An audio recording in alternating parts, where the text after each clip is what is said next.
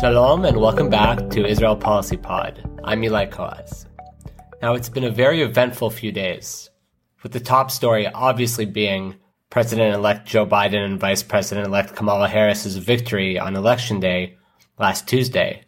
Despite President Trump's refusal to accept defeat, we will almost certainly have a new administration take office in January 2021.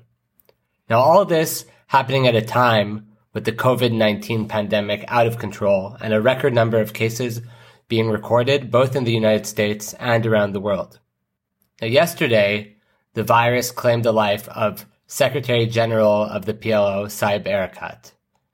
Erekat, who's most well known as chief Palestinian negotiator, was a very influential figure in the history of the PLO, and his passing raises questions about the future of direct Israeli-Palestinian negotiations and a whole lot of other things. So to further discuss Saeb Erekat, his life, significance, and the road forward for the Palestinians without him, I'm joined by Nimrod Novik.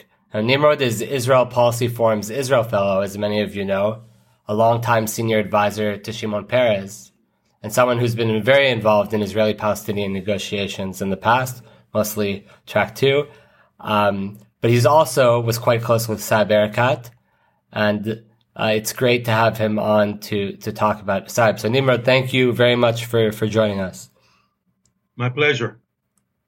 Now, Nimrod, I know you've told me some stories about you and Saeb, but the one that I remember is that I think your kids went to Seeds of Peace, a Israeli-Palestinian camp promoting coexistence and tolerance. And I know there are other stories, but maybe you start by just telling us a little bit about your relationship with him?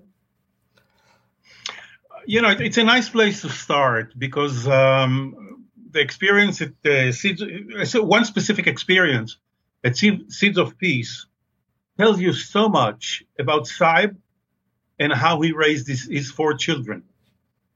Three of the four, as you said, attended the Seeds of Peace, the camp in Maine, that has activities between summers as well. And so did my son, my younger son. And one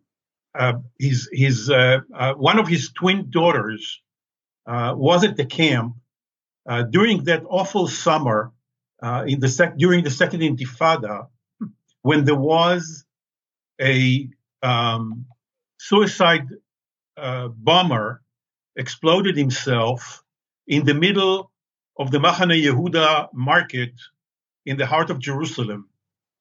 And there were scores of casualties, death and injured.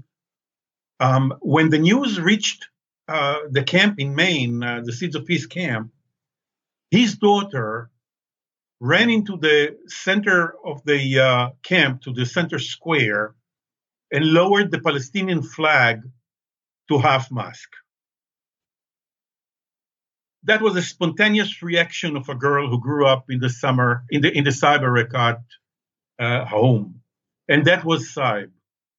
He was totally committed to the peaceful resolution of the Israeli-Palestinian conflict, and in only one way: a two-state solution.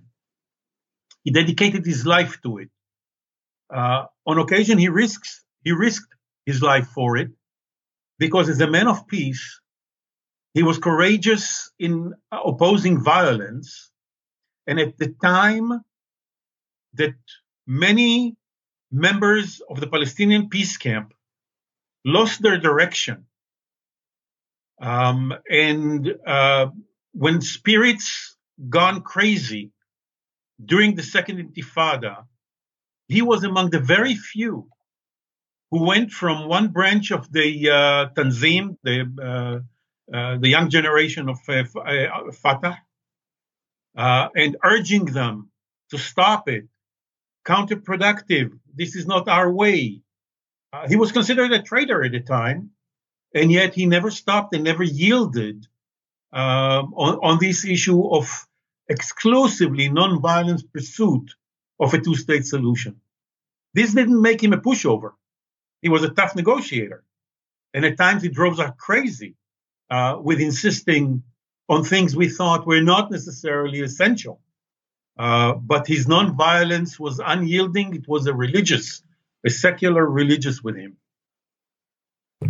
Yeah, no, that sounds completely right to me. I mean, one thing that struck me, I obviously have not had as many interactions with him as you, but I've met him on several occasions, was this eternal sense of optimism and belief that two states was still possible. I mean, the times that I've met him were more recently, and I mean, even during the last few years when the Israeli government looked a lot more likely to advance annexation than anything near two states, Erekat, he believed so strongly that two states was possible, despite trends on both sides going in the other direction. And I mean, I think that's reflected in Tzipi Livni. She wrote her condolences. She wrote that she was in contact with Saib when he was sick, and he responded saying he was not finished with doing what he was born to do. So can you touch on this like optimism and where it came from? Because I mean, so many other like Palestinians have also, people involved in negotiations have lost faith and lost hope in two states over the years. What do you attribute that to? Okay, first let me reinforce Tzipi Livni's account by my own. Mm-hmm. When he, as you know, he underwent a double transplant, yes, transplant in Maryland. During that period, just before the operation and after the operation, I traveled especially to visit him at the hospital. And on both occasions, he said the same thing. He said he's going to beat it because he's a man on a mission. And there's only one mission. And that he said on the eve of the operation. Frankly, I was concerned that he's not going to survive it. It's quite an operation. And he said the same thing when he came out of it. And not just came out, but everybody at the hospital told him that he broke records in terms of speed of recovery. And he repeated the same thing. He attributes everything to the fact that he's a man on a mission. And the same, the day before he was hospitalized, when he was moved from home to hospital with COVID-19, the day before, we were working the details of his first visit to Washington and New York to meet with the Biden team. The day before he was hospitalized. Wow. So when you ask, where does it come from? I would say it has two sources. One is emotional, one is rational. The emotional is the commitment to his children and their generation. But obviously his children first and their generation. He refused to accept that another generation will grow up with no hope for independence and end of the occupation in its most daily routine manifestations. That was emotional.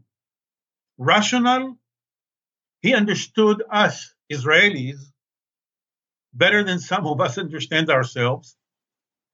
He understood when the moment will come when we will realize that the only alternative to a separation into two states is unification in one. And he knew, he had no doubt, that Israelis will never agree to be a minority in their own country. So he knew it was coming. He wanted it to come before the awakening is triggered by bloodbath. One was enough, the second intifada. So his mission was to try and bring leadership to make that decision, not after the bloodbath and the awakening, but rather to avoid it. So that was the rational foundation. And as an expert in the details, He knew that it's doable. He knew that the skeptics who say it's too late are talking superficial, are looking at it in a very superficial way, and are not versed with what's going on the ground and why it is still a viable option.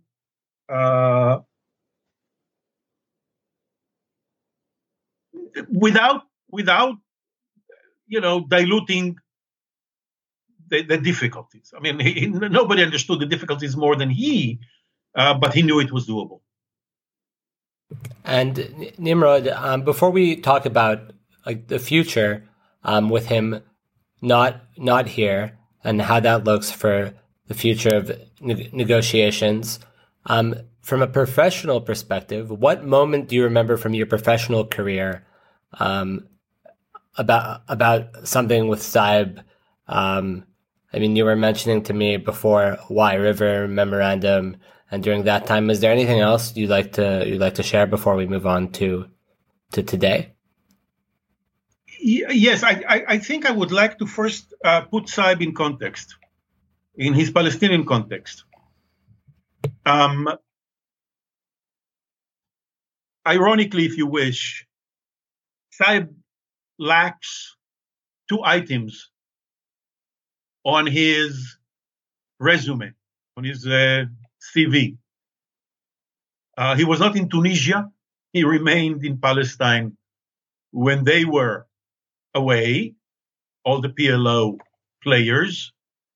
And that's a shortcoming in Palestinian politics. He was an outsider to those who came from Tunisia.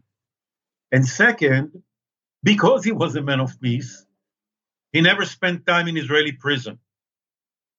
And to be a fighter for peace, one has to have the credentials of having fought for it by violent means in terms of in terms of popularity, right? I mean, in terms of popularity. Right now you have in all the polls that pollster Khalil Shakaki does, in many of them it shows Marwan Barghouti as the most popular potential leader of the Palestinian people, and he's in Israeli jail at the moment. So that just shows how important that is for Palestinians. That's right. So here is a guy who doesn't have the, so to speak, formal credentials, doesn't have a political base. His only base was Jericho, where he was considered, the local sheriff. Everybody loved him, everybody admired him, everybody respected him. But that's a small town basis type thing. So his power came from his talent and personality. And few survived the transition from Arafat to Mahmoud Abbas, Abu Mazen, the way he did. Both of them ended up totally dependent on him in terms of navigating negotiations with Israel. And the two of them who have been, Arafat and Abu Mazen, such different type leaders and characters, and yet he managed to get to the point where neither could consider negotiations without him at the center of it. And that's due to his communicating skill. He knew how to talk to Israelis, to Americans, to the international community. And most of them don't really know how to do that effectively. He had an absolute memory. He remembered every clause in every document ever signed, ever drafted by the Palestinian Negotiating Committee, the unit that he established and headed as chief negotiator. Every document. On the Israeli side, foreign ministers, special envoys, peace team coordinators have been coming and going and changing. And on the Palestinian side, there was always one, always Saib Erekat. Around him, there were others, obviously. Abu Mazen, even before he became president or even prime minister. Abu Allah, who was with our team in Oslo. Quite a few. Dakhlan at the time, Jibril Ajoub at the time, and others. But always, always, at the center of it all was Saib, who knew everything there is to know, and who was the chief drafter of everything, because the leader always knew that if he drafted a clause, he already took care of that leader's concerns. But the lead up to the Wye River episode was shed light on another side of Saib. Arafat was a very difficult character. You could reach with him an agreement and shake hands, and the following day forget it like it never happened. A word was not a word. A commitment was not a commitment. When we were working, we used to meet at the residence of the Egyptian ambassador. On our side, it was Chaim Ramon, Yossi Belin, and myself. And on the Palestinian side, it was Abu Mazen and Saib Erekat. From time to time, they would bring a third person, sometimes Dahlan, sometimes someone else. And we used to develop the concept that later on Madeleine Albright embraced, and it became Wye River Agreement and Wye River Meeting Summit. And as we were working on it, time and again, they would take meticulous notes of what we are agreeing. They go to Arafat in order to sell him on what we had discussed. Arafat, who used to meet with them between 12 midnight and 2 a.m., which was his style, would start kicking and screaming and rejecting and eventually saying yes. And by morning, we had to start all over again. Now, Nimrod, before you continue, just for our listeners that aren't aware about the Wye River Memorandum, this was the continuation of the Oslo II Agreement in 1995, right? When Netanyahu was actually prime minister at the time. Netanyahu was prime minister, and in Wye River, Netanyahu committed to two things, and he did not deliver on both. One was to transfer another 13% of the West Bank to the Palestinian Authority. Of Area C. What is now Area C, right? Still Area C. Precisely, part of Area C. And the other thing that he committed to is to release prisoners. By the time he landed back home, he got cold feet on both. So the first one he did not fulfill. And the second one, instead of releasing the kind of prisoners that the Palestinians had expected, he released car thieves and other small-time criminals. But when I was looking on the Palestinian side, what Saib Abu Mazen was less of a powerful persuader vis-a-vis Arafat than Saib. He knew how to sell him on these things.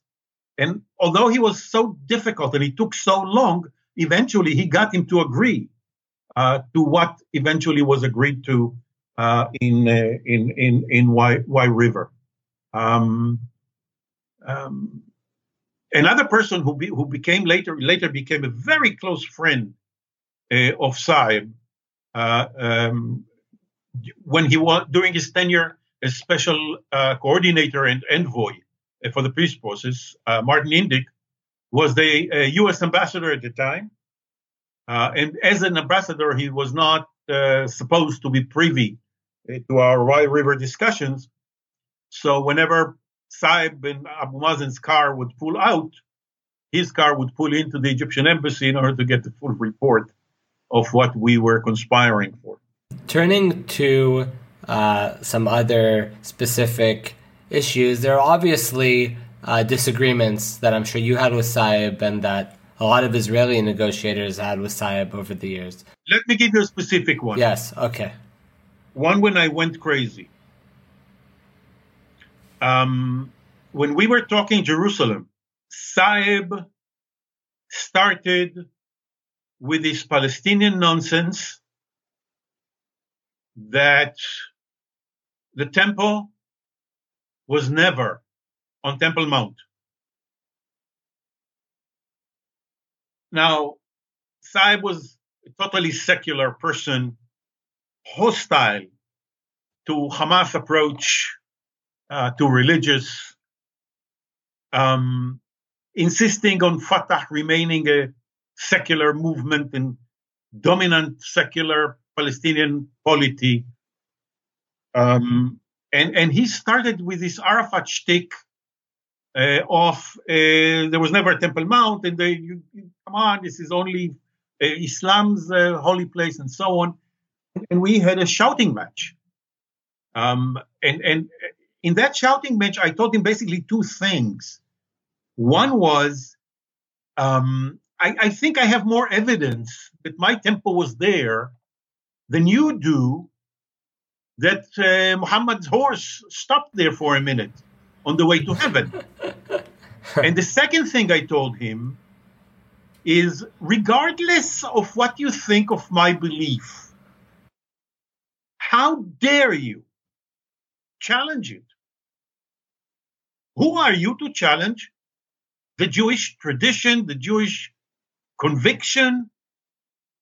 I'm not talking about the evidence. Leave the evidence alone. But this is my conviction. How dare you? Well, he never repeated that. But he had this thing that from time to time he will come up with something that will drive you crazy.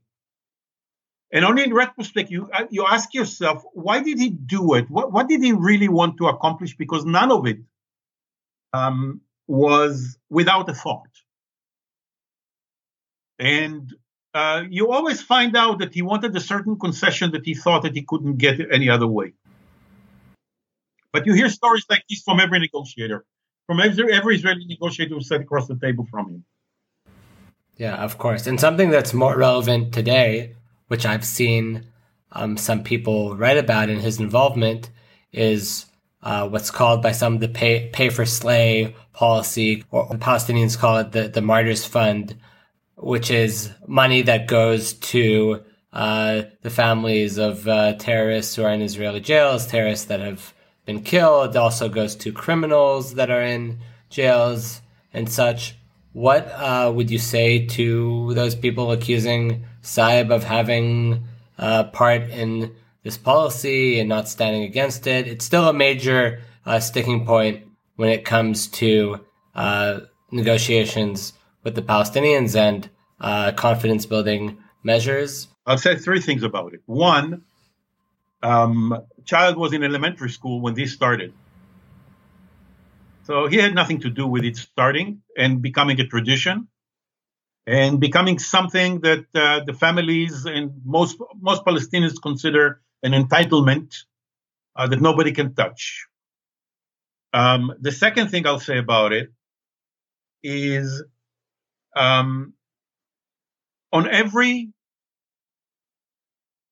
there were two Saibs throughout.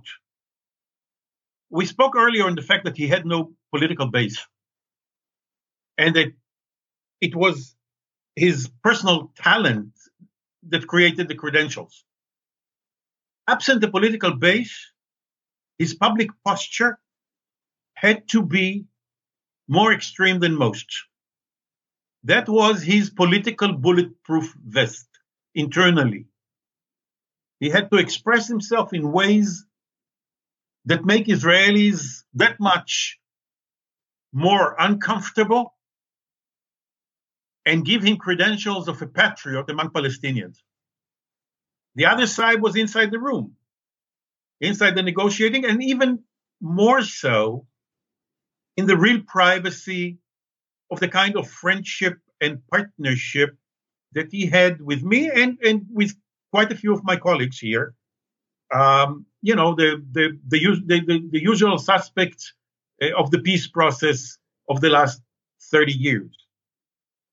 In private, he was very pragmatic, off the record, and in ways, in forms that are not binding, where he can test ideas He was very pragmatic and flexible and creative. But in the negotiating room, so there were three sides, as a matter of fact. In the negotiating room, he was the lawyer of his client. He was as loyal to the brief that he got from Arafat first and Abu Mazen second, would not yield on it in front of the Israeli formal negotiator, but will go back home and try to fight for things that the Israeli negotiator was sure that he objected to. So you had Saib in public, who is tough and provocative. You have Saib in the negotiations, the formal negotiations, who sticks to the brief, but negotiate more with his boss than with the Israeli in order to get some leeway in order to move forward. And Saib, the very private, who was as flexible and creative as they come.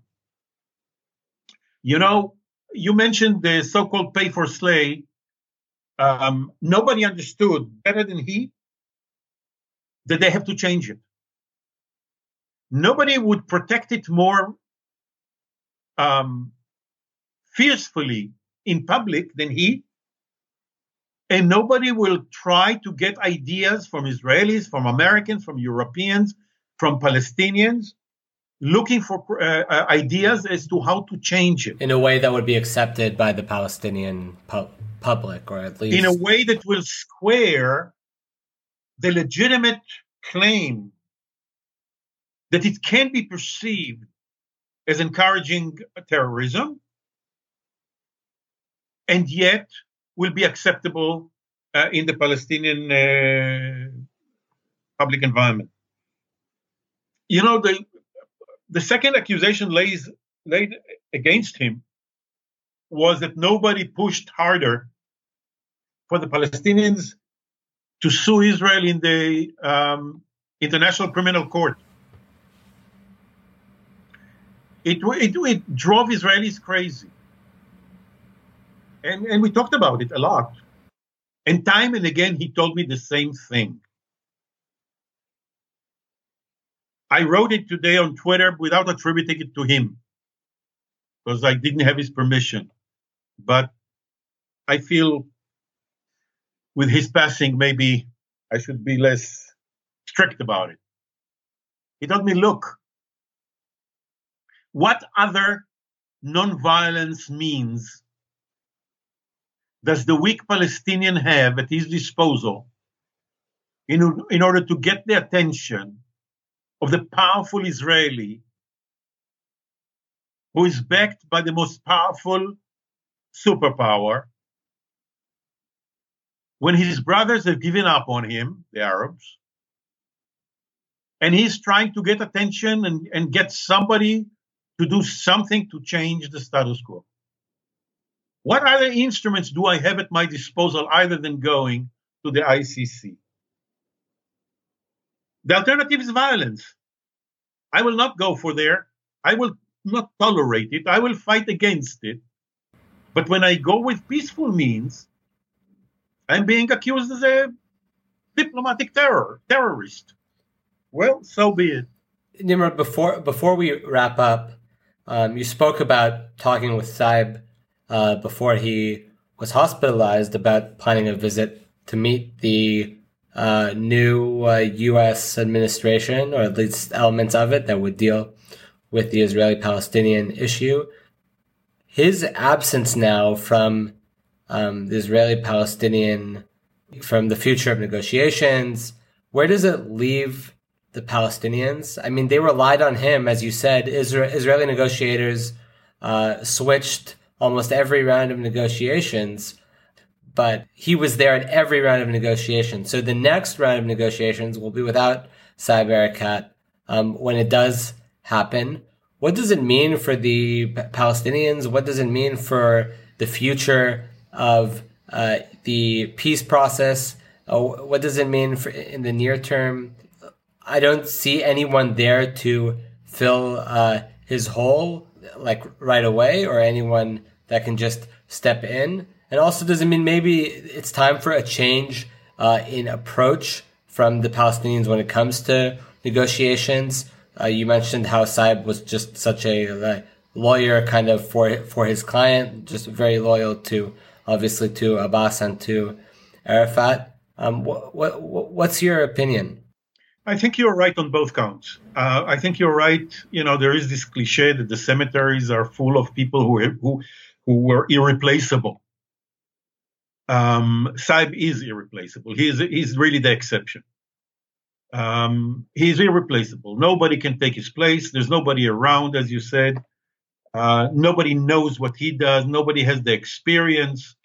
I'm not sure that there are many with the kind of commitment and drive. His access, everybody knows him. No matter who is the next team on the Biden administration dealing with it, they would all have known him, and he could hit the ground running with them. And the same goes in the region, in Europe, everywhere. So that's on the one hand. On the other hand, he trained the whole generation in this NSU, the Negotiation Support Unit. He trained two generations of young, capable, creative, talented individuals. And maybe one, and probably more likely several of them, will emerge jointly as the next Saib, each one fulfilling part of the portfolio that he covered alone. Maybe there will be this one change that you alluded to. I mean, there are two kinds of negotiators. The one that is the lawyer of his client and he sticks to the brief. And the other one who understands that his job is to stretch the envelope and go beyond his instructions and try things on the other side and then go back and try to sell them to the president, to the leader. Saib did both, but in the negotiations, he was more the lawyer than the one who would stretch the envelope the way, say, that Yossi Beilin or Shlomo Ben Ami did on the Israeli side, as opposed to others who stuck to the brief and would not change anything, which is mostly a prescription for failure. So maybe some of the young chaps that he trained will end up creating a strong, young, fresh look at things, and maybe also with a view that they negotiate on two fronts. They negotiate with the Israelis on the one hand and with their own leader on the other, if they want the deal. With that, Nimrod, I'd like to thank you so much for joining us and for sharing such really amazing insights on a pivotal figure in the Israeli-Palestinian arena. And obviously, Israel Policy Forum are sending our condolences to his family. And Nimrod, thank you. Thank you for joining us, and hopefully more podcasts on better, happier occasions. With your permission, Eli, I also want to again convey my sincere condolences to his wife, Naameh, to his daughter, Dalal and Salam, to his son, Ali and Muhammad, and to the entire family. Thank you again, Nimrod, and thank you to all our listeners. And before we close, a special word from our policy director, Michael Koplow. Hi, I'm Michael Koplow, Israel Policy Forum's policy director. Each week, I write about the most pressing issues shaping the conversation on the Israeli-Palestinian conflict, the U.S.-Israel relationship, American Jewry, and everything in between. Visit www.israelpolicyforum.org to sign up to receive my column in your inbox every Thursday morning and read past issues. Thanks for listening, stay safe, and have a great week.